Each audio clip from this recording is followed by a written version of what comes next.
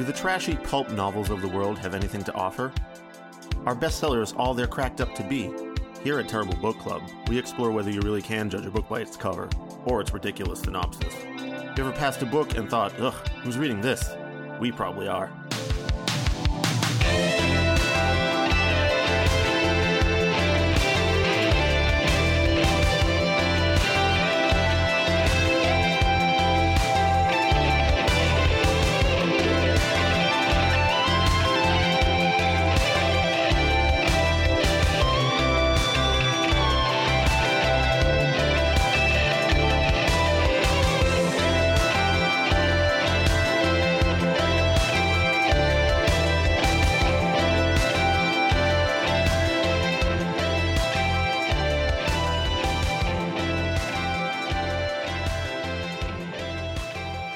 Hello and welcome to episode 85 of the Terrible Book Club. I'm Paris, and this is Chris.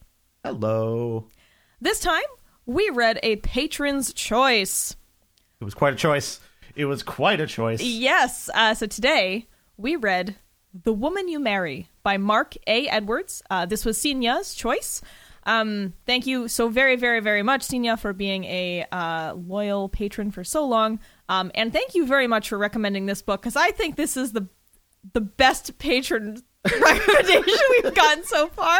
Oh man, this is like exactly what I want from a patron recommendation, Paris. Just something so unheard of and like just a gem in amidst the piles of things on Amazon. I really want to know how you found this, Sinya. Oh, well, so Sinya explained that she thought this was a book by the real Mark Edwards, who is apparently a much more reasonable and famous author, who notably actually wrote a book called The Magpies, which our friends at the Amazon Book Club read last year. Oh. So, yeah, that's kind of a weird coincidence. But, yeah, so Mark Edwards, who wrote The Magpies, and some other... Sorry, I can't remember some of the other books he's written, but he's apparently just, like, one of those dudes that, you know, he just churns out thrillers, and he has a good following. I've never read any of his work before, but, you know, I checked out his Twitter. Seems like a decent enough guy. All right. That's how we judge everyone now, right? Yeah, you just read their, yeah, anyway, I was doing some digging to try to figure out how they have the same name, because I've seen a couple of things that list the real Mark Edwards as Mark A. Edwards as well, so I think they just happen to have the same name. And the real Mark Edwards, posted, I found an old tweet of his where he was like, oh no, the fake Mark Edwards put something out again. No, it's not mine. And I was like, oh, dude. Yeah, I really want to control the branding on this one. Yeah, like, imagine how shitty that must be for him. That sucks. Like, to have somebody with this, who's basically just trying to be you. It's very weird. Because Mark A. Edwards, the guy who wrote The Woman You Marry that we read for today's show, this person, yeah, I guess I shouldn't say guy, because who knows, maybe this is just a name maybe he just chose this name to try to piggyback on the success of the real Mark Edwards. I don't know. But this person, yeah, they seem to write the same kinds of things and style their covers very similarly. Yeah, so for example, actually, let me pull up some of the real Mark Edwards work. Just for comparison. Yeah, just so you can kind of understand why. Sorry, I went on that tangent and forgot to mention. So Sinya picked this up because she thought it was the real Mark Edwards, because apparently she must enjoy his work. And I can totally see why she was fooled into thinking that this was him. So he has books like The House Guest, and it's this, you know, dark cover with a kind of a shadowy doorway that's lit, and it's just the house guest looks kind of ominous. There's one called Here to Stay. It's just kind of a picture of a house, but Korn. It looks a little... What? It's a Korn song. Oh, is it? Korn joke about Korn sorry, song. I didn't know that was a Korn song. I'm really glad I didn't know that, actually. The Last of the Magpies, which I assume is a successor to the Magpies, is just like a creepy chair. But they're pretty like sparse covers. Generally with like a darker palette, very bold text. So then you have the Mark A. Edwards, and So he kind of follows that style, but you can tell something's a little wrong sometimes because for example, there's a book called Chrysal's Fire, and it says, "Don't waste my fruit" on it. What? Wait, how do you say that first word? Crystals? Can you spell that, please? Crysal. Sometimes used as a shitty fake name on a shitty author's book. Chrissel. Crysal. That sounds like some kind of weird alternate version of me. Yeah. That's made out of crystals or something. But like the title is Chrysal's Fire, but then above it says, "Don't waste my fruit." And like, just like, don't do it. Stop. You're just throwing these pears away. They're perfectly fine. Mark, they're rotted through the core. No, still good parts. Don't waste my fruit. So then I'm writing a whole book about this. As you scroll through the selections, you see Dayfall.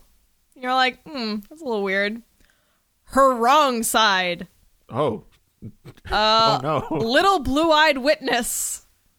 These seem like attempts at sounding like thriller titles that didn't quite get fully cooked. Wait. The Road Trap. It should have been a road trip. That's what it's... Wait, did it actually say that it should have been a road trip yes, on the cover? Yes, oh, come on. Fuck off. Oh, like, I love man from the train instead of girl on the train. Like, it's just... Okay. So this guy clearly is just trying to capitalize on the success of other people.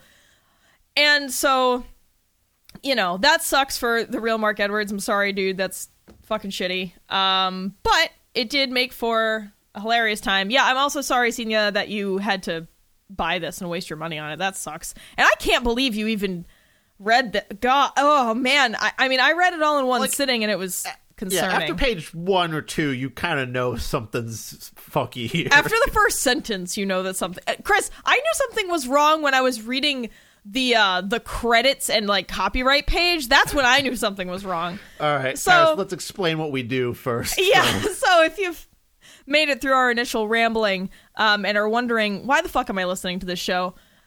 You're listening to this show to hear us review books that we've read. Specifically, we read books we think we'll hate. And we base this on their cover or title or summary or some combination of those factors. So we do the opposite of what most people do when they are browsing Amazon or walking through a bookstore. And usually this experiment results in a disappointing, sometimes hilarious read. Although once in a while we end up being wrong and we love a book. Of course, today... we're in that former situation of disappointing and hilarious read. Oh, geez. So, yeah, we've got though while there are some funny parts, there's some low lows in here. For content warnings today, we've got violence, sexual assault, stalking, and a slew of horrible gendered stereotypes. So, for example, all the men in the book are kind of a caricature of like a really horny piggish man, and all the women are caricatures of kind of again, I don't subscribe to this particular description, but crazy sluts, just kind of this, so women be crazy. Yeah, Paris, they be doing stuff that makes no sense. But then again, that's kind of also everyone else in this book, too, so... Yeah. So, anyway, the summary of The Woman You Marry is thus. I'm going to remind you that I am reading this verbatim. You're not stepping into this in the middle of things. Nope, this is exactly how the summary appears on the Amazon page for this book. Then on one stormy night, there's this shocking surprise that's waiting for Pamela and Larry Ambrit on the back porch of their new house, which happens to be the only one near the woods. Maybe it's some hoax because nobody else is around, but maybe this could be a blessing. Somebody obviously knows how this couple desperately wants to have a child. So, yeah, no misedit here. It just starts with, then on one stormy night, and you're like, whoa, wait, where's the rest of the summary? Did I miss something? Yeah, so the summary is a dire harbinger of what's to come. Senior, did you look at the back before you bought? Maybe you bought it on Kindle like we did, and there was no, you just kind of went, hey, it's Mark Edwards, it's got to be good, I'm not going to bother with the summary. And the cover looks like a real Mark Edwards book. That's the thing. Like, I can totally see why she purchased this. So our characters and setting are thus. We've got Pamela and Larry Ambrit. They are a couple that have recently moved to Guernogel. No, Guernogles. That's how you say it. Yes, Welsh is fucking hard. I was saying Grenogle the whole time because that sounded like some kind of weird cereal or something. Past the Grenogle. Yeah, I looked it up. It's hard to say. Welsh is fucking impossible. And it's on the. This is a real village that's on the border of the Brakva forest, which is also how apparently you're supposed to say that, but that's the only time I'm doing that pronunciation. Welcome to Parish Fucks Up Welsh. Yeah, as much as I love Welsh, I can't do it. I tried. So this town and this forest are actually real. I was really surprised by that. I thought, the quality of this book otherwise was so bad, I was like, there's no way they're going to get anything right. But hey, turns out that's a real place, and that forest is real. So Guernogle is a very, very, very small village on the, cusp of this forest, kind of in the midst of this big forest. And Pamela and Larry have moved there from London. We have Anne, the child that shows up on their doorstep. Paris. What? Are you sure it's Anne?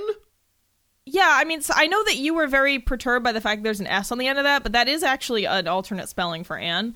It is? Yeah. I don't see it often, but I've seen ANNES before.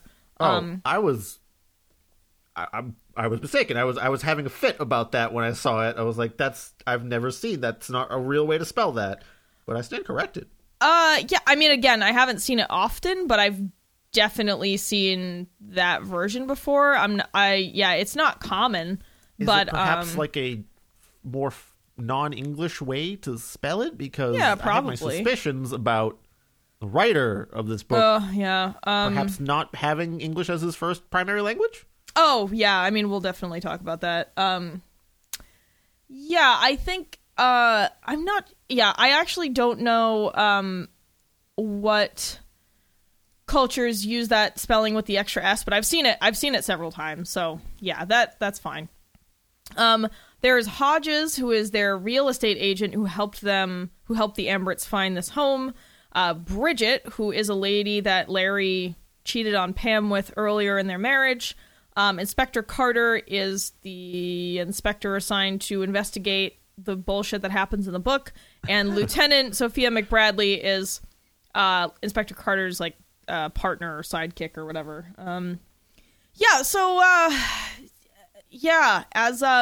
As I said, the credits and title page already had me in tears. Let me just pull it up real quick. So, you know how when you start a book, there's a credit and title page. It's like, it's copyrighted for this year. This is who did the illustration or whatever. It tells you where it was published, blah, blah, blah. I open this up, and I noticed that it says, there's an asterisk, and it says, individuals pictured are models and are only used for illustrative purposes. There's no pictures of anyone. There's no pictures of anyone in this book. Yeah, nowhere. It's like you just copy-pasted a random legal thing. Yeah, and even the cover seems to be digitally generated, so I don't understand why that's there. And then right under it, in very tiny italicized font, it says, formerly titled, Why I Hate the Woods. Thanks for telling me the working title of your novel? Why is this necessary? In case you were looking for the demo version of this, the really raw cut before it was edited. That's scary to think about. They're also the state, because you know how in almost every fictional book you read, there's a statement that says these characters, even if they're similar to someone in real life, they're not based on anyone real. These are all made up. It's weird because his fictional character statement is slightly different than the normal ones. It says, this fictional novel contains the names of characters, places, events, and a storyline that exist only in the author's imagination. Any resemblance to actual events, persons alive or non-living, is a coincidence. And like the choice to use non-living instead of dead made me think that some undead guy had contacted him previously and was like, hey, we need to be included here. We're not the dead, we're the non-living. Yeah, just please be mindful of that. I have to live forever, for eternity now, rotting, and I'm not going to wait around here and just wait for you to get it right.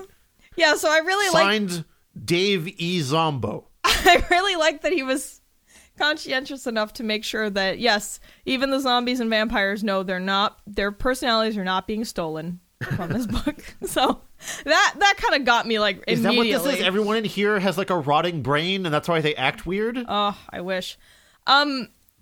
You're Chris. Chris, you want to read everyone your first note? My very first note in the document is just, okay, it's one of these.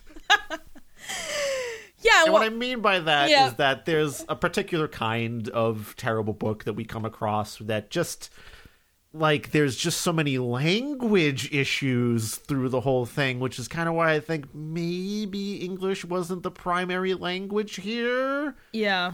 And usually we don't want to, like, make fun of someone that's trying to, like, learn a new language here, but if you're putting out media in that language, get it checked out by a friend or an editor that, you know, has a better grasp on it, maybe. And this is just me speculating. Yeah. It could be this person is an English speaker primarily, and if so, I have some questions to ask.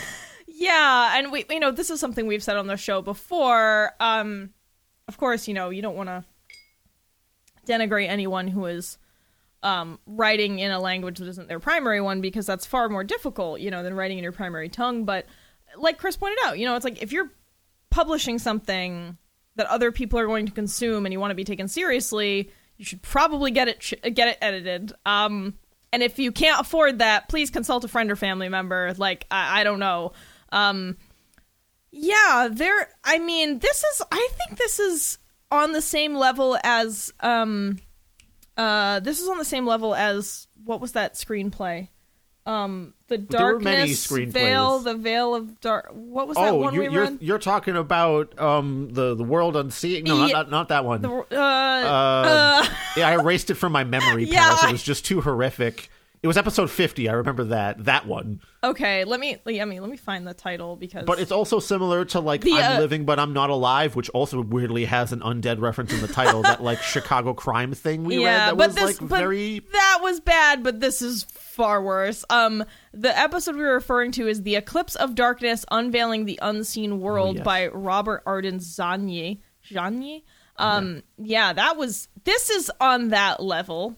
It's not quite as insane as that one was in terms of content, in terms of like we're not like tripping into other dimensions and shit. I was just talking about the writing. Sorry, I wasn't comparing. But anyway, so syntax, word choice, it's just all horrible and confusing.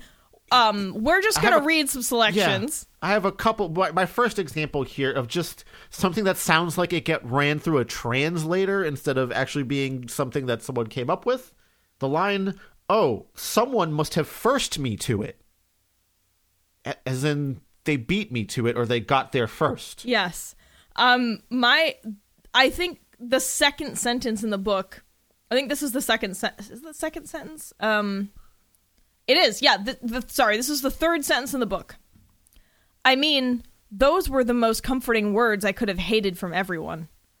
What the fuck does that mean? It's like the words are comforting, but you also hate when you hear them because I don't know. That's kind of like putting two different meanings against each other there. Yeah, I don't know. Is it supposed to be ironic writing? It just feels awkward in the mouth.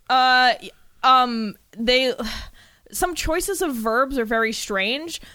Chris, you pointed out one and I found another. For example, there's a verb specifically for speech. So there's a line, "Yeah, I'm taking this a bit too hard on myself. I bobbed." I don't know what that means. I don't know. There's also, "She gawked me," as like the way to express an exclamation. The main character Pamela exclaims something to Larry, her husband, and it's put as "she gawked me." I don't know if they meant she gawked at me, but it didn't really seem. Isn't a speech verb. No, that's true. It's a look verb. And then the one that I found the most annoying was that when someone is shouting, they are slamming. Everyone's slamming, doing sick death metal riffs around here or something. Because when people are shouting, it'll be like, she slammed or he slammed. Oh, yeah, they're slamming. Some other wonderful selections. And you want to know what it feels like to be against the law? I guess you have no idea. What? Does that mean to, like, have a warrant out against you, I guess? Maybe. Chris, what about the next one that you found? Okay, the speaker in this is male, assumedly. I immediately pulled my weapon from my bosom. First of all... Usually we use bosom in the context of, like, a lady. Not always. Sometimes it could totally mean a man thing. But second of all, no matter what you got going on over there, don't put your gun in your tits. Yeah, it seems like a bad place for a gun. Don't put your gun in your tits. I mean, I guess unless it's one of those really, really tiny ones that sex workers used to keep, in their bra in, I don't know, the Wild Wild West or whatever. But, like, it's not... But it shouldn't be, like, in the front. I think that's still like a side holster that you'd be keeping that in. I don't know. I mean... It just seems very unsafe to have any kind of firearm Chris, around your chest. Can I read the next one? Sure. Even as I tried to pull off this mental anesthesia to his iron pipe. I think it's a boner reference. It's a boner reference, right? Yeah, I think iron pipe is supposed to be a boner, but I'm not sure. I mean, honestly, Chris, I think you pointed out later in the notes, like, it doesn't even matter. We don't even have to take notes on this because every single sentence is a tragedy. Yeah. It's just, like, I mean... This is what you're trying to parse through while you read the story here. Mm-hmm. And even the plot is still very difficult to sort of, it's a thriller. There are twists and turns, but the twists and turns just happen without rhyme or reason. Yeah. And it seems like they're placed there just to be a twist and not like they were thought out a lot beforehand. Yeah, and the motives of characters seem to they seem to change and be very contradictory as the book progresses. So that's also weird. I mean, but we could probably talk about the language all day. There's some other good ones. I made a note that they, at the beginning, they talk about how happy they are that the realist agent is the realist agent. The realist. Oh, I'm the no. realist agent. Oh, and no. I got the realist realist. The book's taking over. They say that they are or Pamela says she's really happy that their real estate agent is so tall. And I was like, good. The real estate agent is the appropriate height. He can check the ceilings in the attic for us, I guess. Like, he can reach those hard to take photographs of places like above the cabinet. Yeah, I guess. I just thought that was get strange. to those hard to reach brochures with the houses that get looked over because they're on a high shelf in the real estate office. Yeah, so the book begins. I guess we could just try to talk about what happens, then we can describe all the weird shit in each scene. So it opens with Pam talking to herself while she's home during a storm alone because Larry is at the university that he works at. He's a professor. Can't believe this man got hired as a professor, but moving on. Yeah, moving on. And Pam's by herself at home, during a storm. And there's a thunderstorm, and it's just... Pam says that she hears the sound of electrocution, which, like... Unless you mean like the cartoon sound effect when someone gets electrocuted happens? Yeah, like I guess unless someone's getting fried in your yard, like I that's not how you would describe a thunderstorm. I don't think electrocution actually makes a sound in real life. She means thunder. Yeah. That's what she means. And then a window blows open and apparently shatters, onto her as she's standing near the window. And Chris, would you like to explain to the people how every kind of shocked or scary sound is described in the text? Okay, there's one of two sound effects you could possibly be talking about here. I'll talk about both. So randomly in the middle of the text, it'll be offset in like a separate paragraph or indent as like an onomatopoeia. A lot of things in this book go, eh. Or alternatively, yee. I'm not quite sure what it is. It's H in all caps with a couple of exclamation points at the end. I suppose it could be like, eh, like Tim Allen style, perhaps. Perhaps he's like, your window got shattered, so he's outside with his power tools, ready to Binford it up over here, and he's just menacingly outside making those noises. But Pam makes this sound when the window explodes, like, onto her. So I feel like if a window exploded onto me, I wouldn't go, yeah, yee. I don't think that's the reaction I would have. The other sound that gets made a lot in this book, once again, offset in its own indent paragraph in all caps, away from everything else, no quotation marks or anything, is just, huh? Sometimes it has an exclamation point, sometimes it has a question mark, sometimes it has both, but it's written like it's a sound effect, I think? Yeah. Or if maybe it's supposed to be like a musical sting, like that's happening. I don't know. I don't think so, because there were no other stage directions written in this. Thank God. So I don't know what the deal with the huh is that randomly appears at shocking moments in this text. I don't know.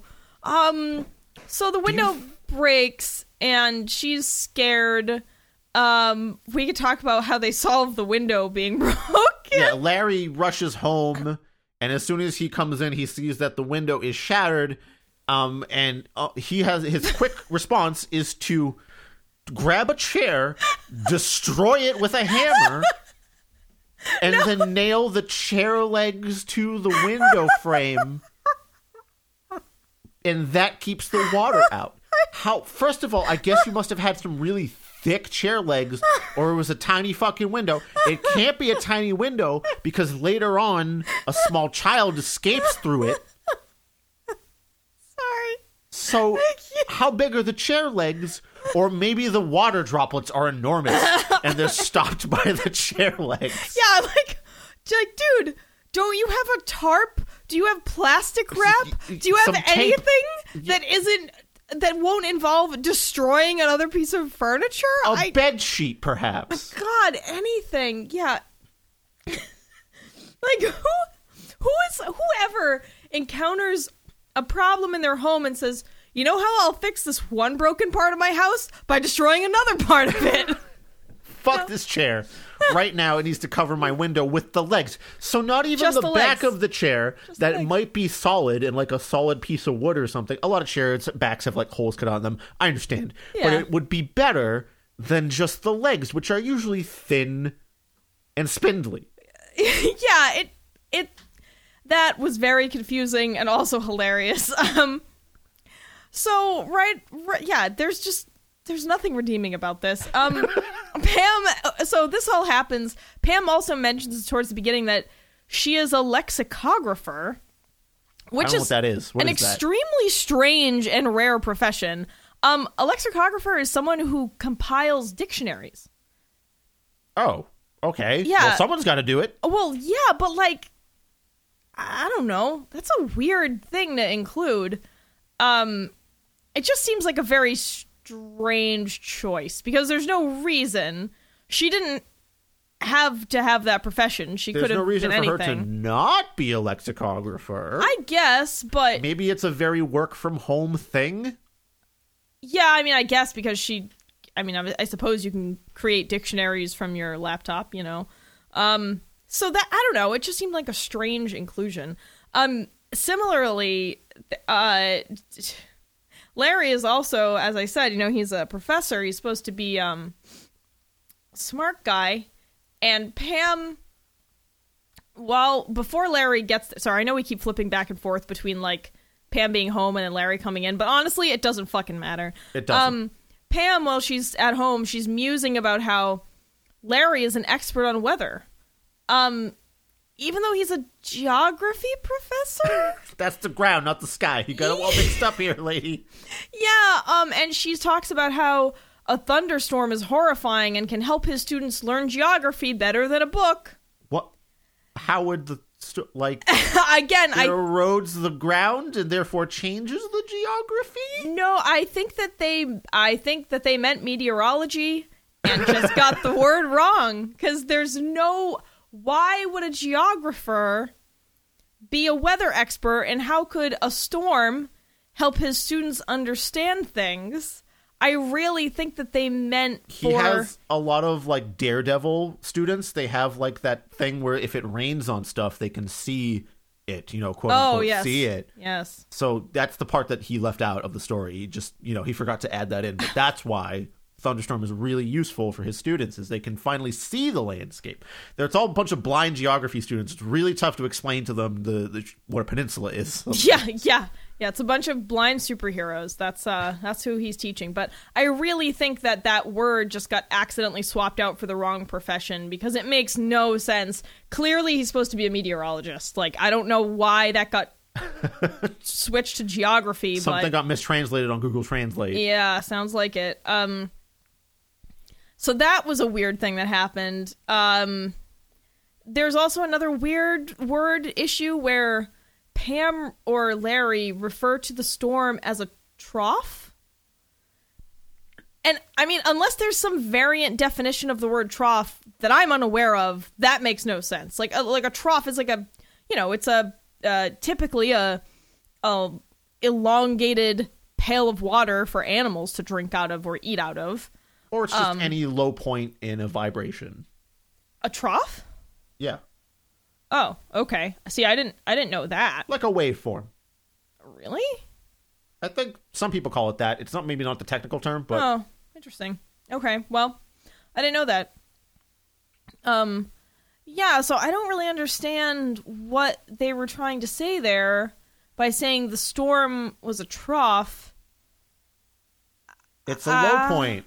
It's down the dubs, or it's full of slop for pigs to eat. I don't know. Yeah, I don't know. It doesn't really make any sense, no matter how you look at it. This is what we mean about this story. Anyway, Larry came home and smashed the chair and solved all the problems. Pamela was very, actually kind of delighted about that. She's like, "Oh, my resourceful husband who resorts to smashing furniture to solve minor household issues." Yes. And they talk about needing to shower because he wants to have sex with her. And she is not interested in that. And there's a line, like one of them seems to be saying that they can't take a shower if it's raining. And I couldn't understand that, but Chris has some perspective on that apparently. Okay. My mom thinks that if you take a shower during a thunderstorm, you can get zapped if some lightning strikes the house and you're taking a shower, and it will conduct through the water in the house and into you because you're taking a shower. That's not a thing. Yes, I know that's not how it works, but every time it's a thunderstorm, she's like, shut off all the appliances and don't take a shower. Why? What?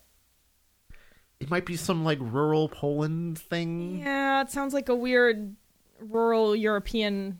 Maybe back then in the showers, there wasn't that much insulation or, like a lightning rod on the house. So if you were taking a shower, you might get zapped. Huh. Equally plausible is like she saw some weird Facebook ad about it. And your mom doesn't strike me as generally as a conspiracy theorist. Depends. Yeah. Well, okay. So I guess the jury is still out. TBC listeners, tell us is taking a shower in a thunderstorm safe, or will we die? I gotta say though, I can't remember the last time I took a shower during a thunderstorm. Like I can't remember I've done a couple times. time. I like to live risky, Paris. I know you ride the lightning. I mean, unless your shower is outside. I don't know. Just going outside, showering in the thunderstorm, literally letting the thunderstorm clean you. I have no idea. So I don't know. It sounds like bullshit to me, but I'm not an expert on showers or thunderstorms, so I'm amateur shower taker. Yeah, I'm very bad at the way. I'm more slip and fall. Anyway, back to the book. A creepy girl shows up at the front door. That's the next thing that happens. Yeah, okay. I have a note that says Larry doesn't know what the fuck consent means, because he is trying to convince Pam to have sex with him, even though she very clearly does not want to, and says no, but then luckily they are interrupted by this child showing up on their porch. Yeah. It's, Paris, does the girl have all black eyes? I mean, they refer to the child's eyes, or rather, they refer to the child, Anne, as having dark eyeballs, which made me think that the child was some kind of demon, because the eyeball is the entire eye, so yeah. Also, they seem to, like, sometimes Larry acts like she's a demon child, because he's, like, very suspicious of her because of her eyes. Oh, yeah, sometimes. hang on a second. So all right, listeners, let's say it's a dark and stormy night, and a small child arrives on your doorstep. What is your reaction? Clearly, Paris, this is some kind of hoax. Clearly, you must immediately get your gun to protect yourself from this child. Yeah, Larry seems to be extremely paranoid, and the moment they see the girl, he's like, no, this is a hoax. And he gets the revolver. Gets it because there's a child on his porch. Yeah, they haven't even talked to her yet. He's just immediately suspicious. I mean, sure, if somebody shows up on your doorstep in the middle of the night, you know, you should probably have some level of caution, but pulling a gun on a child seems a little ridiculous. They basically, they argue, Pam wants to take the child in, so they do. He's, like, yelling and waving the gun the whole time. And it's just like, basically, I don't know, he's just an asshole. He just assumes that this is some kind of trick, and he keeps using the word hoax, which I don't think this is necessarily the correct way to use the word hoax. Usually, like, a hoax would be if someone made up the fact that a child showed up at your door, and they're trying to sell you on that story. But a child showing up at your door might be a scam, but that's different from a hoax, which is like a made-up story. Yeah. So kind of a weird, just a weird, slightly wrong sense of the word, basically. That makes it sort of awkward. They argue, Pam keeps the kid and tries to get her to talk, but I think the kid will only say that her name is Anne. Pam really wants a baby. That's something that they establish immediately in this book, but she, for some reason, she can't. She's barren, I guess. And they later reveal why that is. It's a hell of a reason. So Pam is kind of just like, I just want to keep this kid. Yeah, she's immediately. Larry has like a moment of lucidity, and is just like, we got to report this, whereas Pam doesn't want to. She just wants to steal this child that showed up at their house, which is... It's not like you can treat it just like a random dog that shows up. Like, no one's going to come asking about that. It's a child. It's a human being. You really got to let someone know where that kid that's hanging around your house all of a sudden came from. Yeah. Yeah, so they argue Pam and Anne, like, sleep together. Not in a sexual way, but they sleep in the same bed. On the couch, I think. And, no, they were upstairs in a bedroom. So she's, like, cuddling with the kid, which, I don't know. I feel weird like, already, I guess, but I guess, if she's scared or something. It's like you just met this kid 5 minutes ago. I don't know about cuddling her in bed. It's kind of weird. But, the book tries to make you understand that Pam is very desperate for a child, so I guess in that way it makes sense. Then more weird stuff happens. There's a line where someone says, "Oh man, I kissed my teeth." I don't know what that is. I don't know. Is that like when you smack your teeth, like the sound kind of thing? I guess. But you're not like turning your lips inward to do that. Yeah, I don't know. And then Pam wakes up and Anne is gone, and it's 3:30 a.m., but Pam says that she has overslept. I'm just like, oh no, lady. I forgot to get up for my early morning lexicographing. I have to get started really early. There's so many words. If I'm not up early enough, I will get swamped with the rest of the words. Yeah, it's just a very strange schedule she keeps, I guess. And then, Chris, you pointed out the hard scene cut, so if you want to talk about that, feel free. Okay, so that thing that happens where all of a sudden it's 3:30 in the morning, even though it says later that morning. The previous scene, they're arguing about, like, keeping the kid or not. And also, like, at one point, Larry goes like, oh, we'll go to the adoption board tomorrow and we'll talk to them about getting her to be ours. I don't think you can just show up at an adoption board with like, hey, I found this kid. Can I have her? Yeah, it's not that. Well, I mean, unless Wales, much like, what was that other place that we decided was the Wild Wild West of adoption, from another book? I forget completely. Yeah, but unless Wales is also like that, I don't think you can just pluck a child from your doorstep and keep it. That's okay, I'm going to read you the last paragraph or two of the chapter where they're talking about keeping the child or not, and then I will segue into the next chapter. I looked at my watch after wiping her jaws. Okay, also weird. We have a little over 2 hours of rest left before dawn. Let's make the best of it. I pulled. Maybe you're right.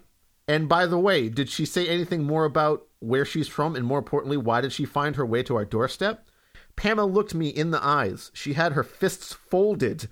The poor kid was tired. She fell asleep after drinking that warm tea. Later that morning, honey, wake up, hurry. What happened in between here? Because it's just all of a sudden they're having a conversation that doesn't seem like it's an endpoint, and then all of a sudden Larry was asleep, and he has to be woken up by Pamela? And so what happened in the interim? Which makes the whole rest of this very confusing, because the next scene is about Anne escaping, and you've left out the very relevant details about who was sleeping where, at what time, so at what opportunity did the girl have to escape? If you're just hard cutting, they could have, as far as I know, they fell asleep immediately. They fell into a coma right on the floor immediately after that last sentence was said. Yeah, I don't know. Maybe this, Chris, we always want authors to leave things to the imagination more, and this guy heard us and just but this isn't what I meant. Level. You have to at least be like, and then I went to bed. I know. So I know where everyone ended up, because was Pam still cuddling up with this girl? If so, how did she escape from Pam's grasp? Or like, yeah, it does not make any sense. Also, she seems to have escaped from the window, so someone tore off the chair legs from the window? Yes. They later use this fact just to prove that the child had help in escaping from the house, and we'll talk about why that's weird in a little bit. But that also means that the window had to be at least small child sized, which still renders it pretty tough to cover with some chair legs. Just pointing that out. Yeah. There's also a weird sentence that says, actually in this scene Chris described, where they're like, wake up, hurry, honey, wake up. A few sentences later it says, Pamela wrapped this towel around her waist, covering her nightgown. If you have a nightgown on, why do you have to cover it with a towel? Were you in the shower? I don't think you were. I don't get why, because it's just them in the house. So, like, question one, why do you need to cover your nightgown? Question two, even if your nightgown is, I don't know, particularly scandalous, it's just you and your husband in the house. Why do you have to cover your nightgown with a towel? Wet from the further rain of the thunderstorm that's no longer happening? No, Pam is inside, and here's the best thing, is that towel must be soaking wet because it had been used to dry off Anne the night before. So she just cover yourself in a wet towel when you were previously dry. The opposite of what a towel is for. I mean, to be fair, sometimes you need a wet towel, but that's not the situation for it. Oh, like, sometimes if you can wet a towel and put it in the freezer, like in the summer if you're overheating, or conversely, wet a towel with hot water to kind of help ease any aches or pains, but like this is she not just what's puts happening. A wet towel on for some reason. All right, and then all right, everybody, this is where we have to talk about sexual assault, because this before we get there, can I just also bring up a few awkward phrases? Like, we're gonna get to that part, don't worry, but they basically get into an argument about do we chase the kid? She definitely went off into the forest, is clearly where she went. It's not like she escaped this weird house where you people say things weird. Like, I wandered off a few chains, leaving Pamela behind. What is a chain as a unit of measurement? Hey, maybe they measure things by chain in Wales. You know, maybe this is just something we don't know. Incredibly inaccurate. This is what makes me think that this was run through Google Translate, but what possibly could have... Okay, let's get back to the icky part in this chapter where they're arguing about, hey, should we chase this kid? And then Larry is like, okay, you want a kid so bad? Hang on a second. 1 second. So I decided I would look up units of length in Wales, and there's some wild ones. What? So 1 inch is equal to 3 barley corns, which is apparently a unit of measurement in Wales. Okay, specifically in Wales, all right. But they do not use chains. They use paces, feet, or yards. Paces, feet.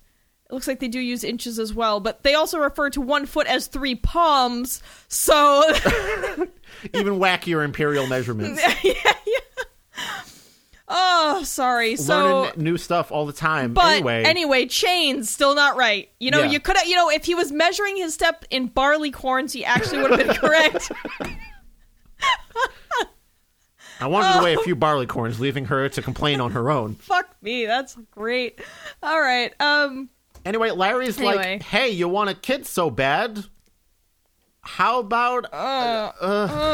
he says... You know what happens. The line is, if you want a kid, I'll give you a kid. Commence shuddering and puking simultaneously. Mercifully, it doesn't go into detail. It just cuts the chapter off there. And then it's like the next morning and Larry's headed off to work and he's like, man, I should probably apologize about the rough sex last night. Buddy, that's not the fucking problem. The problem is you're a monster. Yeah, I just couldn't believe that there is a forcible rape scene in this laughably thrown together book. Just like, whoa, what the fuck? I mean, if that's just one of those things, you know, obviously, not all books are happy fun time, and sometimes an author is going to have to write about something as fucking horrific and tragic as that, but you need to use very careful language. And this book is not the time or place for that, because this language is far from careful or thoughtful. I don't think the author treats this as sexual assault. Nope. Because Larry just seems to be fine with being like, yeah, no, I gotta apologize about the roughness. Yeah, and before anyone gets too upset with me for saying that some books are going to have rape scenes and that can be okay, please refer to Swamplandia, where there is a really, really well-written scene involving that. And I, you know, again, don't need to overstay my welcome here. Not endorsement. Yes, depiction is not endorsement, and sometimes we need to read things that are challenging and upsetting. Anyway. But this didn't have to be here. There's no I mean, even though I guess Pamela's, you know, inability to have a child is central to the story. So then, if that's the case, and Larry knows this, why would he think this would work? Right? Yeah, and again, like you said, it's clear that it seems pretty clear that the author is not trying to portray Larry as an asshole for a purpose. It just seems like the author himself thinks that this is okay. Yeah. Anyway, Larry comes back home and Pam's gone. I wonder why. Yeah. Turns out when you sexually assault your wife, she might leave you. She might leave you to become a woods witch. So all of a sudden Larry is feeling very regretful, and decides he needs to find his wife. So again, he makes the assumption that his wife is in the woods, and I don't know why they keep thinking that everyone runs into the woods when they leave the house. Like the car you came in on? Yeah, there are roads. There's no Uber out here? Yeah, I mean, and that's the other thing. I don't know what timeline, what time she's period on this a takes place in. laptop and she's Oh, yeah, like, you're right, you're communicating. It's not like Sorry. there's internet and shit here. You're right. I'm sorry. And they were talking about cell phones. I had forgotten that. Yeah. So I don't know why the default assumption is if someone wants to get away from this house, they run directly into the woods, because I don't think the only that's place you can possibly go. I don't think that's how that works. So anyway, he's like, oh, I have to go to the woods and find my wife. And he seems to think that she's been kidnapped because Anne took her. Yeah, he thinks as a child Anne kidnapped his wife. Because of the hoax, you see. Yes. And he runs into the woods screaming about, hey, little girl, give me my wife back. I know you're in here with her. I got my gun on me, and I will shoot it wildly around and into the air until you give me my wife back. Yeah. And then the little girl does show up, and he continues to fire his weapon threateningly in order to scare her. Can we talk about... This man loves shooting his gun. So he shoots his gun to scare a little girl, and you know what? He also cocks his gun when he sees mosquitoes. It literally mentions him seeing mosquitoes, and he, like, pulls the hammer back. Yeah, and then he goes, oh wait, I need to save my bullets. I can't waste them on these mosquitoes. Literally the mosquito hunter sketch from Monty Python, Paris. Literally a Monty Python sketch happening I'm here. just like, oh god. My note for that section was, I'm crying from laughter for the 4th time already.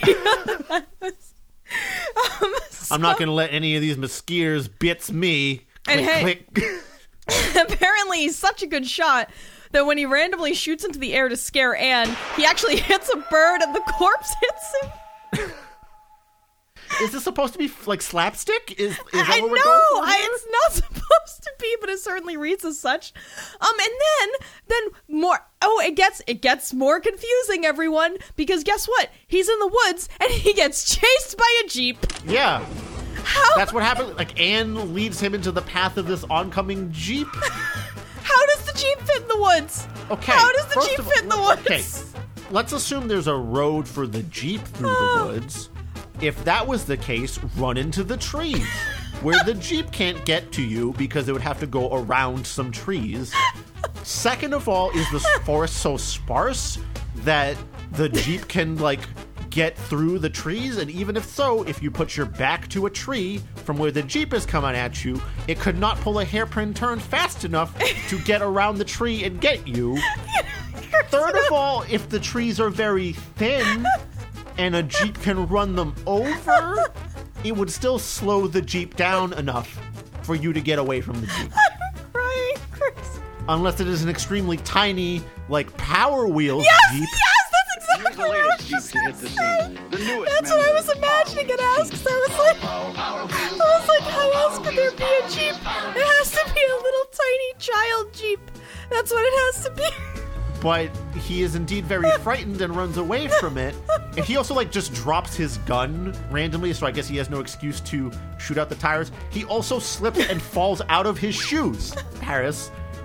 At one point, he's just running through the forest and he slips out of his shoes. I guess it was some real fucking loose sneakers or something, buddy.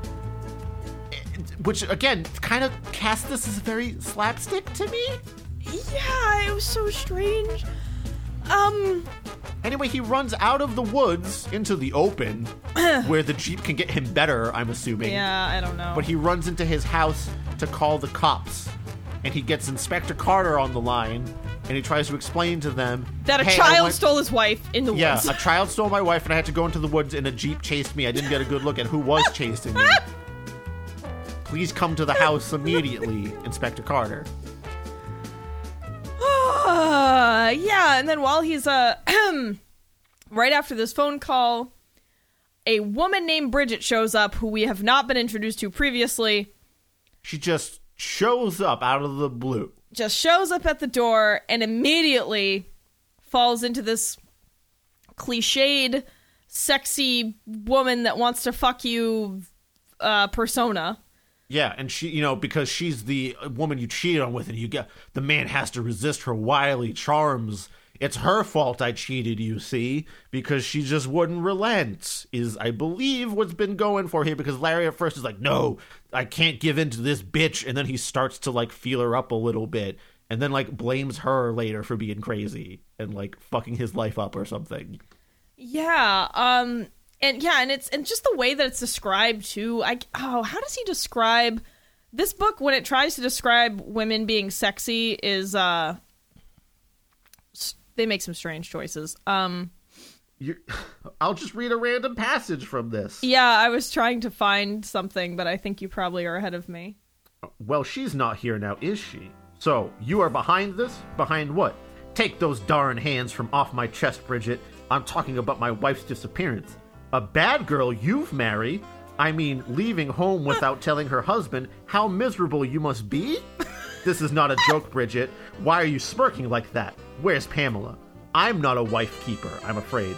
More of an husband keeper, she grins. Did you hurt my wife? All hyphenated for some reason. Did you hurt my wife? I had my fists folded. Again with the folding fists. Now she was slinging her keys around her finger. Oh, someone must have forced me to it. There it is. To what? To killing her. She rested her large bum on my kitchenette counter, a leg before the other while folding her arms. You know I hate your wife, or for a better term, the woman you marry. There's the title. It's not a better term. Wife is much more succinct. It's only 4 letters in one sentence. Okay, you better leave our home. You hear me? You're still as handsome. Leave! I pointed. Don't you ever believe you're going to just come over here and ruin my mother-freaking marriage. She turned away from me. Remember, I loved you first, Larry. First love, you know, never dies. Look, Bridget, I don't have time for this. I held my forehead, my head tilting downward. I didn't come home and see my wife. So what happened? I think she probably went off into the woods behind our home. But why? Yeah, Bridget, I agree. I guess she went after this little girl who had visited our home last evening in the heavy rains. Bridget walked toward the cupboard, taking a look at the woods behind our home through the kitchenette window. Man, that perfume she's wearing. So adorably French. What makes a perfume French? What Paris? makes Does it it smell like baguettes and cheese and wine? What makes it adorably French? That's a weird way to describe a perfume. I'm going to stop there. There's just a whole heap of words from this book into your brain. That's what it sounds like all the time. Oh my God, Chris. I think I could just listen to you read this whole book. Like, that was so good. That was fucking great. Well, I'll read some more later. There's definitely some Inspector Carter scenes I have to read out loud. Anyway, Jesus. Bridget's around, slutting it up in the house. Yeah, because that's... my favorite part is when Bridget starts to successfully seduce him, and there is a line, and then I started massaging her dark, clean-cut eyebrows. Is that an erogenous zone for her? I mean, I guess different people have different things, you know. I guess. I like my ears being touched, but that's at least got some nerve endings in there. Oh, yeah, just brilliant. Just brilliant. Why was that the choice? Yeah, so then the real estate agent shows up, Paris. Yeah. Remember him? Remember the really tall one? The really tall real estate agent, yes, I do. He shows up outside with a gun, threatening to kill Harry. And he's like, oh, the boss told me to do this. I'm getting paid for it. So, to be clear, this is a real estate agent / hitman. I guess. That is selling a house to his hits. Yeah. Maybe you shouldn't be blurring those lines, fella. Yeah. You want them to be pretty separate bags that you're holding. Yeah, right? Like, it's going to be pretty easy to piece together these murders if you're murdering everybody that you sell houses to. I've made a brilliant way to, turn my profits up even higher. I sell them a house and then I murder them and I get the money for that. I mean, and again, this is just what Chris and I can kind of cobble together. There's no clear evidence in the book that that's really what's going on, but it sort of makes sense. Then Pamela shows up in a sexy dress. Yeah. So somehow she went into the woods, put a different dress on, and then came back. So she has some, I don't know, woods cottage or femme fatale entrance is what she really wanted to do. She shows up and shoots Hodges.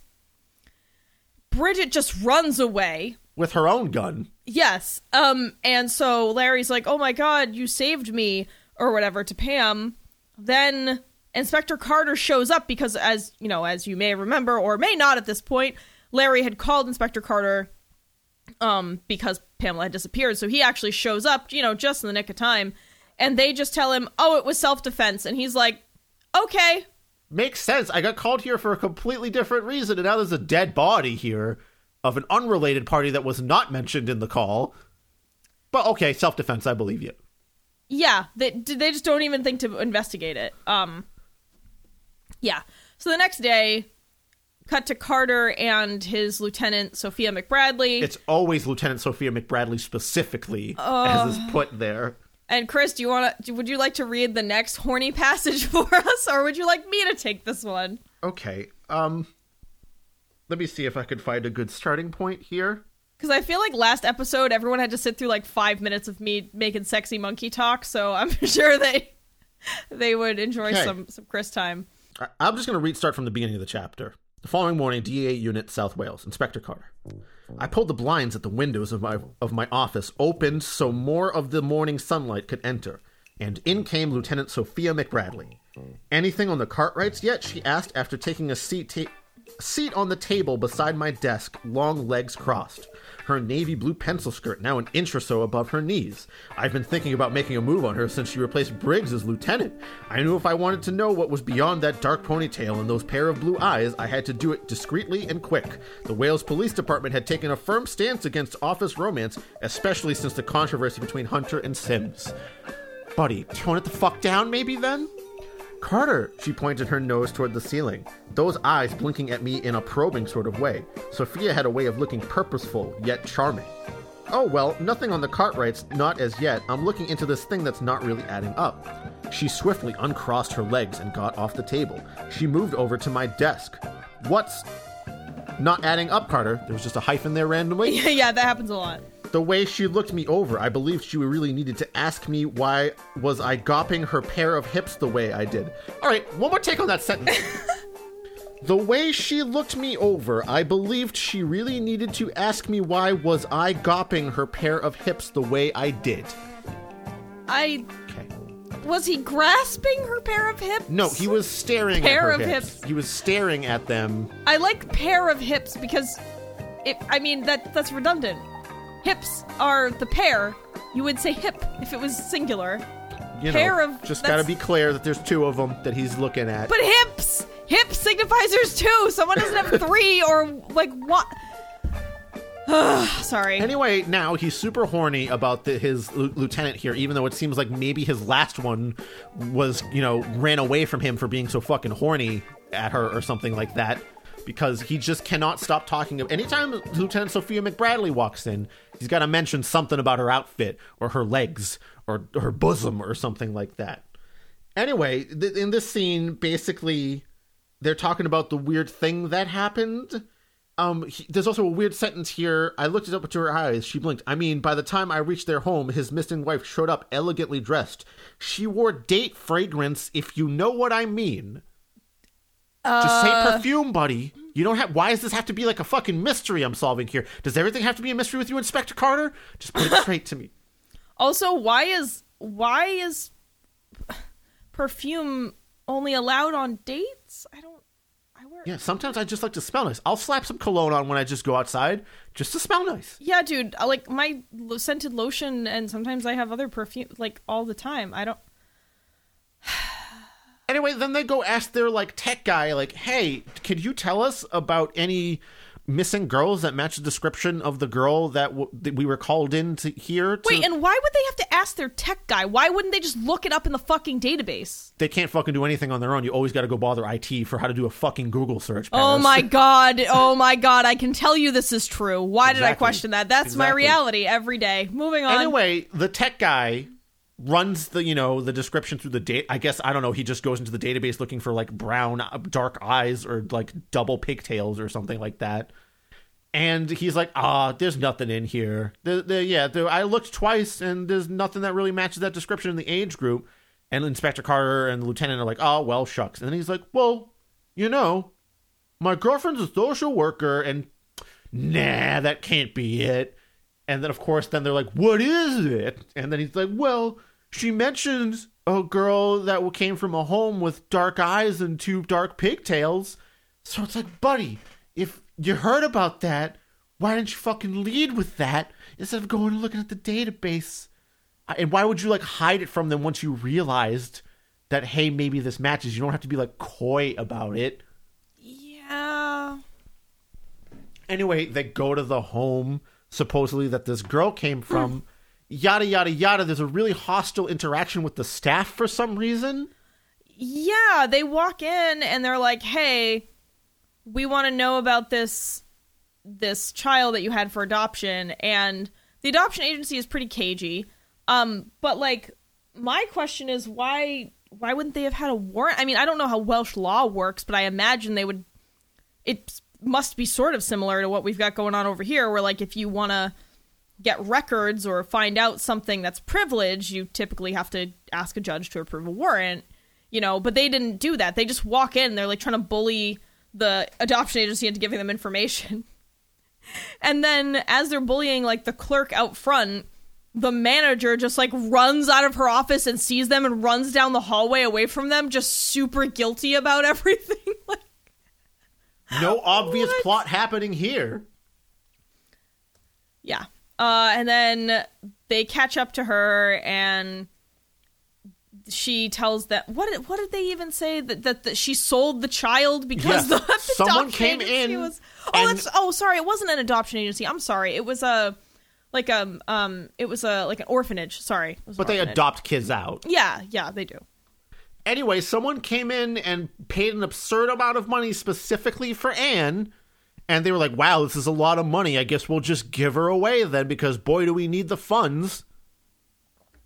Which seems very ethically bad for an orphanage. Yeah. That's like the one thing you shouldn't do is not run references just because someone has a bunch of money. Yeah. That's the hugest red flag in the world. Yeah, I mean, but the world is a fucked up place. So that actually seems like kind of a probable thing for me. Just because, I hate to say this, but children and people get sold all the time around the world. So, that's unfortunately not as ridiculous as it might seem. So anyway,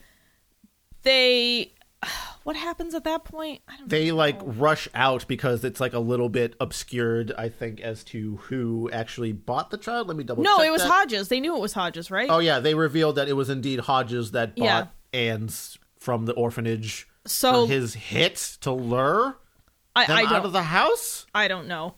Then we cut back to Larry and Pam. We then learn that Larry's infidelity is the reason that Pam is barren. So that's fucked up. Because there was some kind of STI that rendered Pamela barren, but not him. Maybe that's a thing that happens in real life. I didn't really Google that much about it. Yeah, I mean, I know that if I think syphilis, maybe. Yeah, I know that if you let some things go unchecked, like syphilis, yeah, that can really fuck you up. But I mean, again, we're not medical doctors, but why would you stay with your husband that cheated on you and then made you barren with an STI after he cheated on you? Like, I just can't imagine. Well, it's then revealed that Pamela is out to murder Larry because she's drugged him a little bit after it specifically says, like, I gave him enough booze and sex to distract him for 24 hours after I murdered that person. And now I'm going to kill him with this knife here. Wait, who did she murder? Oh, Hodges. Yeah, Hodges. And now she's about to murder Larry, who she saved from Hodges. Why not let Hodges kill him. Right. Well, I think in this case, she wanted her revenge, so she wanted to do the murder, so I get it. But Paris, here's the thing. I think there's no sense obscuring this. She reveals that she was sleeping with Hodges and cheating on Larry with him.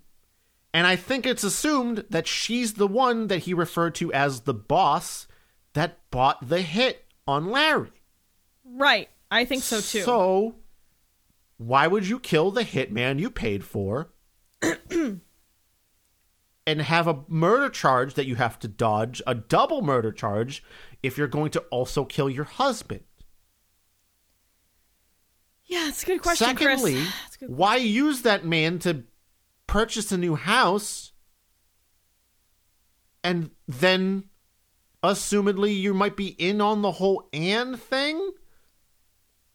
But why would you buy the child? Why would he buy the child?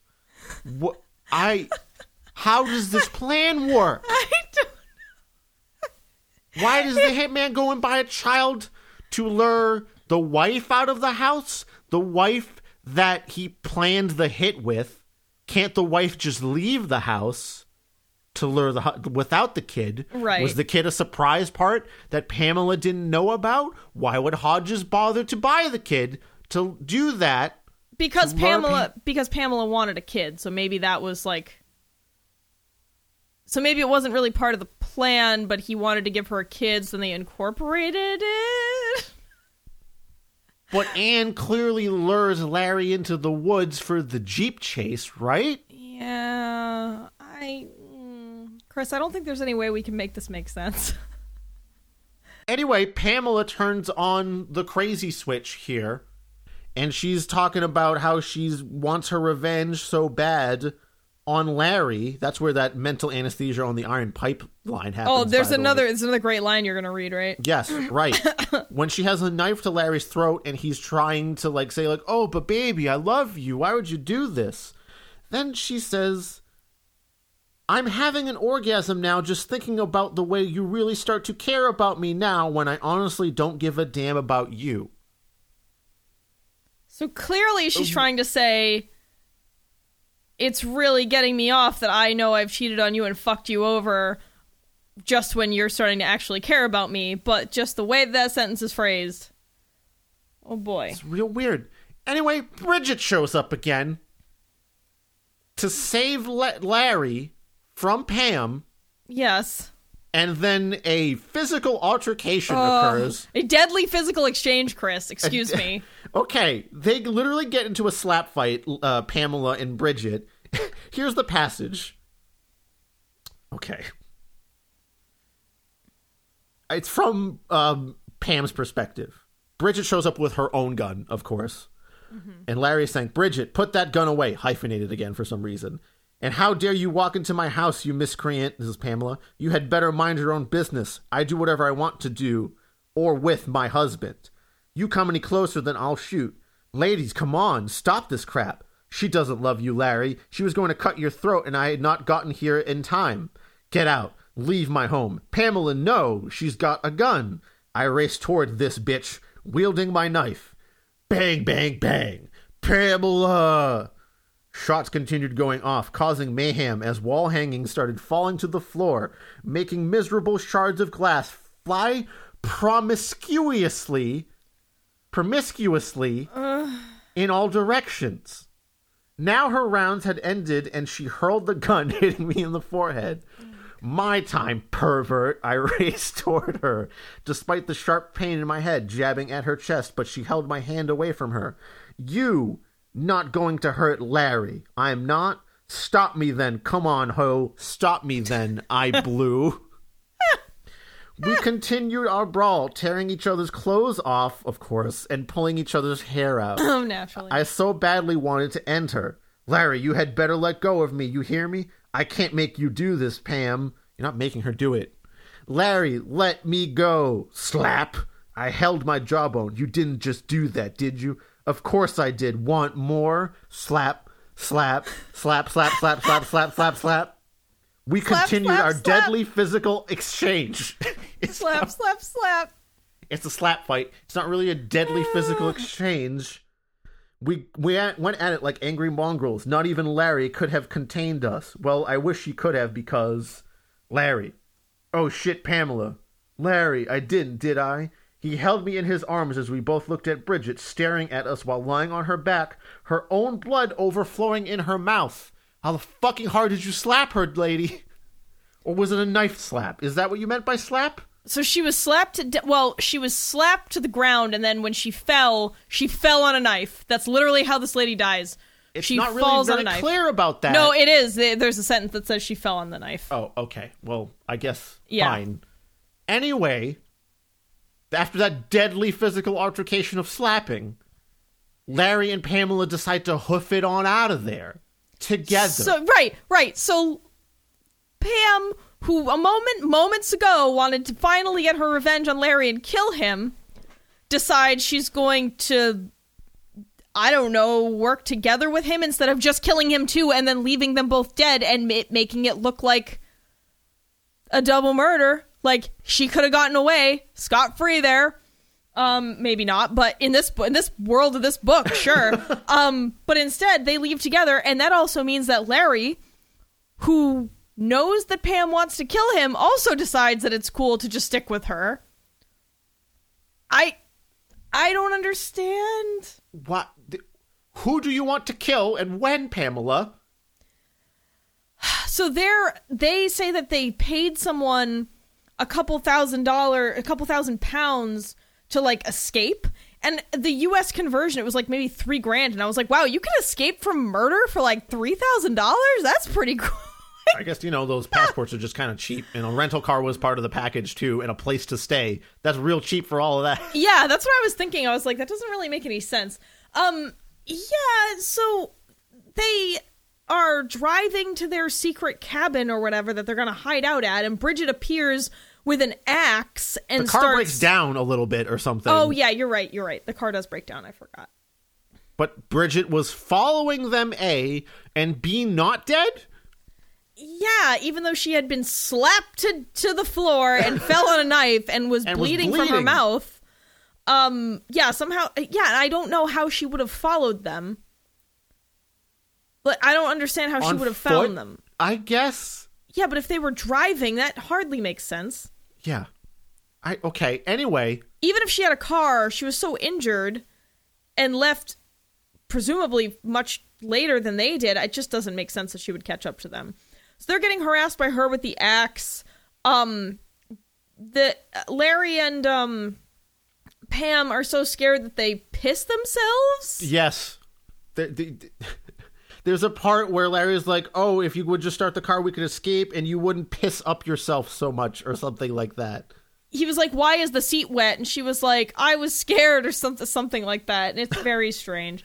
Anyway, some "ing" happens again, which I guess is the sound of an axe hitting a car as well. Here's another fun part, is when Bridget pulls the axe, they're in the car. Here's what it says. The fun part is over. She pulled this axe she had been hiding behind her. They hurriedly rolled the windows of the car up and locked all the doors, which I think is a hilarious reaction to someone pulling an axe. It's just roll them up. Yeah, roll them up. The glass will help us. Oh my God, my favorite. Okay. Wait, Chris, give me the next one. Okay. Give me the next one. Everyone Please. starts saying, and now Bridget is also screaming, at them? Yeah, there's just a bunch of, And then she says, oh, just look at the both of you. Like a Peter Mouse and Peach's Mouse. Oh, that's mouse. what I wanted to say. You took it from me. I'm Damn sorry. it. I didn't realize that's what you were talking about. Oh, just look at the both of you. Like a Peter Mouse and Peach's mouse caught in somebody's bread trap. Who is Peter and Peach's mouse? I googled it, Paris. There's no Peter and Peach's mouse. It's capitalized as if they are characters I should know. Do you know Peter's and Peach's mouse? No, I think I do. Who is Peter and Peach's mouse, Paris?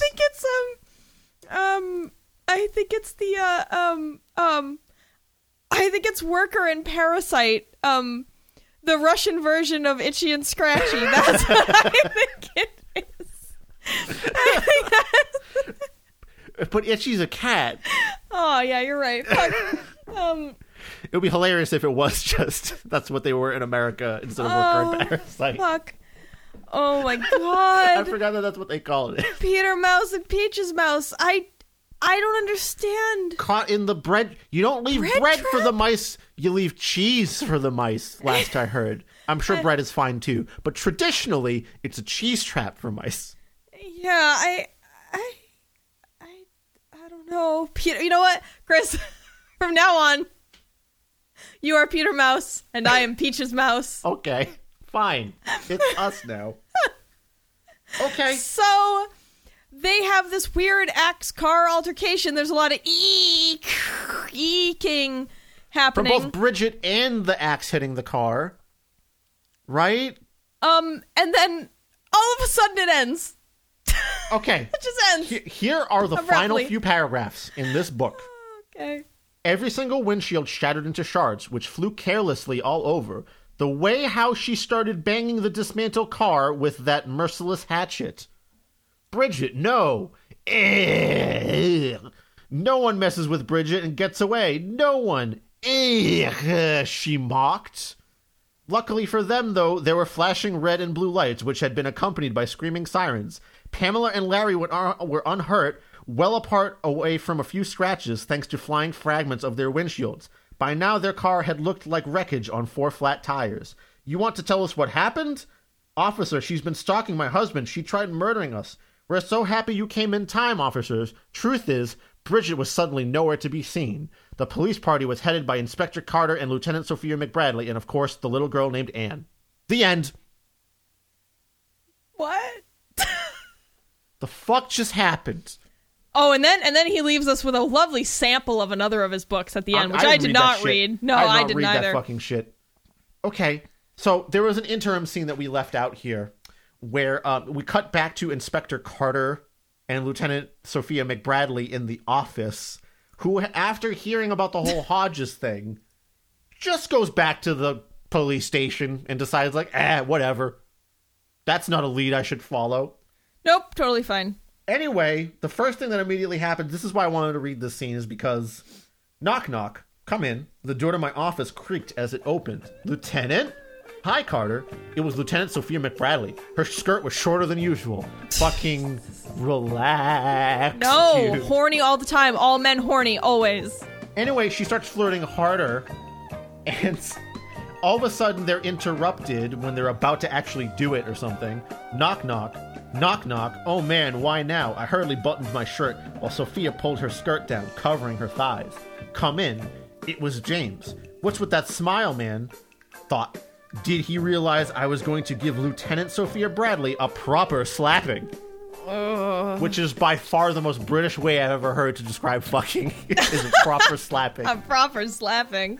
I don't know that that's a normal Welsh phrase. I don't know. Anyway, a few paragraphs later, Anne walks in to the police station to inform the inspector, like, hey, don't you want to follow up on this fucking lead with these 2 people that, like, I don't know. I don't even know why she leads them back to where. Wait a minute. If they were on the run in the car, how did the cops with Anne find them? I don't know. Maybe they were, they seem like idiots. They were probably easy to track down. Did Anne sell them their getaway package in, like, a trench coat on top of another person's shoulders? Maybe. Dude, nothing makes sense. This is a broken What the plot of book. this book is Pamela and Larry moved to a place that Pamela used her lover to set them up in. Her lover / hitman Yes. sold them a house so that they could lure Larry out of the house into the woods with a little girl that Hodges bought, and then Pam comes and saves Larry from the hit, only to want to kill him again, except when his former lover shows up, the reason you're mad, and then you accidentally kill her, and then you decide to run away with that same husband that you were trying to kill. Yeah. And then when Bridget comes back to kill the both of you, you still try to run away. Yeah. Paris, can we fix it? No, hell There's no. no fixing this, Paris. I'm not even going to put the fucking time in to think of what you could do with this pile of shit. I mean, this is unsalvageable. Like, it would just need an entire rewrite. I mean, I guess... What could you harvest? All you could really keep is you want your main characters to have a fucked up marriage dynamic where they're both assholes and there's some kind of murder plot and a child. That's about it. You can't even keep like the murder hit scheme because it makes absolutely no fucking sense. I know. And to tie it in with also being the real estate agent just seems to be like a cheap way to be like, oh, it was that character from before that you never suspected. Yeah, this is 100% hot trash. I know I got a little shouty this episode. I slammed a little bit too much, I suppose. Oh, that's okay. But this is the hoax, right? This is the scam. Yeah, this is the scam. The hoax is that it was really Mark Edwards and this person tricked you. Oh man, Chris, I just want to take a moment to just read some more titles from Mark A. Edwards because they're great. Okay. She now becomes your nanny. Oh no. You walk away, then I tell. Oh no, what did you just say? Afraid of Ashley. That's my metalcore band from when I was in high school. Oh my god. This one is especially confusing. It looks like it has 2 titles and a subtitle. But, okay, so here's how it plays out. There's a subtitle at the top in medium font. What looks like the real title in large font. And then another word in smaller font way below that. So it says, Beautiful Hate, Love, and the Wine Farm. Release, Marie. I don't know. I don't know which of those is the title. Say it again, Paris, please, so I can parse it. Okay. There's a italicized small font at the top that says Beautiful Hate, Love, and the Wine Farm. And then in large print, it says Release. And then below that, in slightly smaller print, it says Marie. Excuse me? Wait. Paris, that reads like, it's like when you're searching something on Amazon and like you're looking for a mouse and it's like best mouse 2-button 100 DPI Yes. double click scroll wheel best amazing. Yes, exactly. There's another one called Tell Laura I'm Back. A lot of lady names here, just general phrases. I'm home, Davey. I still think the best one is The Road Trap. It should have been a road trip. He just it's like his editor put that under there. Just call it The Road Trip, dude. Just it makes more sense that way. Oh God, these are. What is okay. This? Oh. Can you, Paris? Can you read one summary from one of those? Just pick a title at random and read the summary. I'm gonna choose Chrysal's Fire. Okay. Don't Waste My Fruit. Chrysal's Fire, Don't Waste My Fruit by Mark A. Edwards. Fuck.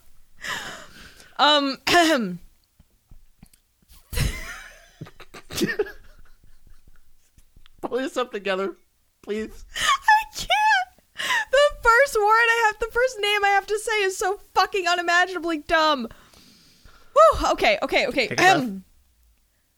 Thames Snowy has a beautiful wife. Jillian. Jillian? Yes. Okay, Chris. Mark A. Edwards is a shitty AI, right? Like, this isn't a human being. Try to get through it. Thames Snowy and Jillian. Thames neither Snowy. are Crystal. Thames Snowy has a beautiful wife, Jillian. He is a successful author and film score composer, while his great-looking wife has her own clothing line, which has taken up so much of her time thanks to its worldwide appeal. She now has less time for him. They've decided that they need a new luxurious home that their wealthy income can maintain. While agreeing that it is time for a new luxury home, they disagree on which property to buy. This is about houses again. They needed the help of someone who could help them decide on which property to buy. That task was left up to the curvy, slick, long-legged, and much younger Crystal Parks, the real estate broker, former model, who has caramel appeal. What? After seeing the property that she likes, Jolene is satisfied and decides not to look at that property that her husband would like. Maybe her mistake is allowing her darling and desperate husband to go on the site inspection through the hills alone with Crystal Parks. Okay, so Chris, I'm making a bet right now. All of these stories are going to involve real estate and a fucked up marriage. Like infidelity. Cheating on someone with a real estate agent? Infidelity and real estate. Those are the fucking keys to Mark A. Edwards. I'm going to read one of my own. Okay, I'll let you choose. Oh, come on. Beautiful Hate Love and the Wine Farm Release, Marie. Come on, you gotta read that one. Okay, I'm gonna try to find that one. Oh, the Maidens of Shrewsbury Forest. That one actually sounds like kind of a title. Yeah, it sounds like, yeah, I don't know. That sounds different from all the other ones. Okay, I'm gonna read Beautiful Hate Love and the Wine Farm Release, Marie. Yes, thank you. Please do. The bills are piling up. Her husband, Jeff's workplace, has begun downsizing, and she had been unfairly dismissed and hasn't had a job for months. Marie Cormack has had enough of this. Something has to be done. So what does she do? Does she remain the good wife and mother of their 3-year-old daughter, Lacey, or does she move to where the grass is much greener under her feet, abandoning her own family? Could moving on to the affluent life of Mulberry and fine wine be Marie's best decision as it promises her wealth, eminence, and happiness? Yeah, right. Betcha this involves a real estate agent that she cheats on people with, Paris. Yes, and hey, she's moving, so we know it's going to be about relocating home, and it's a troubled marriage. They're all this way. One review, 1 star out of 5. Needs to be proofread. This needed to be proofread, lots of errors, written from the perspective of the character, then changes to the third person on several occasions. I find this irritating and distracting. People were generous, man. I see some 2 stars on these. That's generous. All right, Paris. All right, folks. Beware of people who pretend to be more famous authors, I guess. This should not exist. This is Please. One of the... Usually I'm always trying to find, like, oh, well, maybe, you should be creative and don't worry about, like, Just make stuff, even if someone's like super critical of it. No, don't do this. This is Paris. I'm becoming the voice of the doubt. Well, no, it's just like. Well, here's the thing. It's like, obviously, no one's great at everything immediately, but you need to get other opinions. You need to have editing, especially if you're. Yeah, Chris, I really feel like Mark A. Edwards is an AI that like a shitty one that someone programmed to read Mark Edwards novels and then churn out shittier real versions. estate-based affair stories. Yes, because short of that, it's someone passing stuff through Google Translate, which I guess is also equally possible. Sure, but I'm pretty sure even if this was passed through Google Translate, the original version in the original language cannot be that much better. Yeah, I feel the same way. Okay. Paris, this has actually gone on longer than I expected it to. Yeah, sure has. Would you like to continue with anything, or would you like to close the show? Let's close this shit up. All right. We'll do some good media another time when we have a much shorter episode. I can't believe this took us this long. Jesus I know. Christ. All right. Thank you. Thank you to our wonderful patrons. Thank you, Dari, Greg, Will, Veronica, D, Jared, Lynn, Sinya, Jakob, Bobby Blackcat, Jensina, Mayo Cat, Elliot, Kieran, and Martin. Thank you very much, especially Sinya, for this adventure. Sinya, I am so sorry that you bought this and read it. Please tell us how far in you got. Yeah, I'm interested to know. Yeah, hopefully you find a real Mark Edwards book and it's much better. Listener, if you would like to support the show, you can subscribe and follow us on various platforms such as YouTube, Facebook, Instagram, or Goodreads. You can review the show. You can share it and tell people about it. And you can also donate $1, $5, or $10 a month to us via Patreon for various rewards. As of this recording, I am actually about to post our latest Mystery Science Theater styled watch that Chris and I did. I think we talked about this in the last show, but it's going to go up. So, if you want to watch Glenn Danzig's Verotica with me and Chris, become a patron at the $5 or $10 a month tier and find out how much you hate watching softcore porn with us, because that is kind of what guys, it is. It's like 3 short stories of about a half an hour each. The first half hour is probably the only thing actually worth viewing. Everything after that, you're just in for pain, so torture yourself at your own risk. There's other content up on that Patreon. If you join, though, we watched other stuff like The Art of Racing in the Rain. Mm-hmm. We watched the first season of Legend of the Seeker. We watched some other stuff as well. I believe we watched... Didn't we do season 2 of the OA that way? Yeah, we did season 2 of the OA. We've done a ton. There's a lot of content. There's videos. So, yeah. Anyway, no need to go on about it. Thank you, most especially to Senia, for whom we recorded this episode. May you read better books in the future. If you would like to contact us, give us a recommendation, or send us hate mail, you can contact us on Instagram, Facebook, Twitter, Goodreads, or you can send an email to terriblebookclub@gmail.com. I'm exhausted. I'm exhausted right now. Me too. I'm also a little sweaty. It's warm today.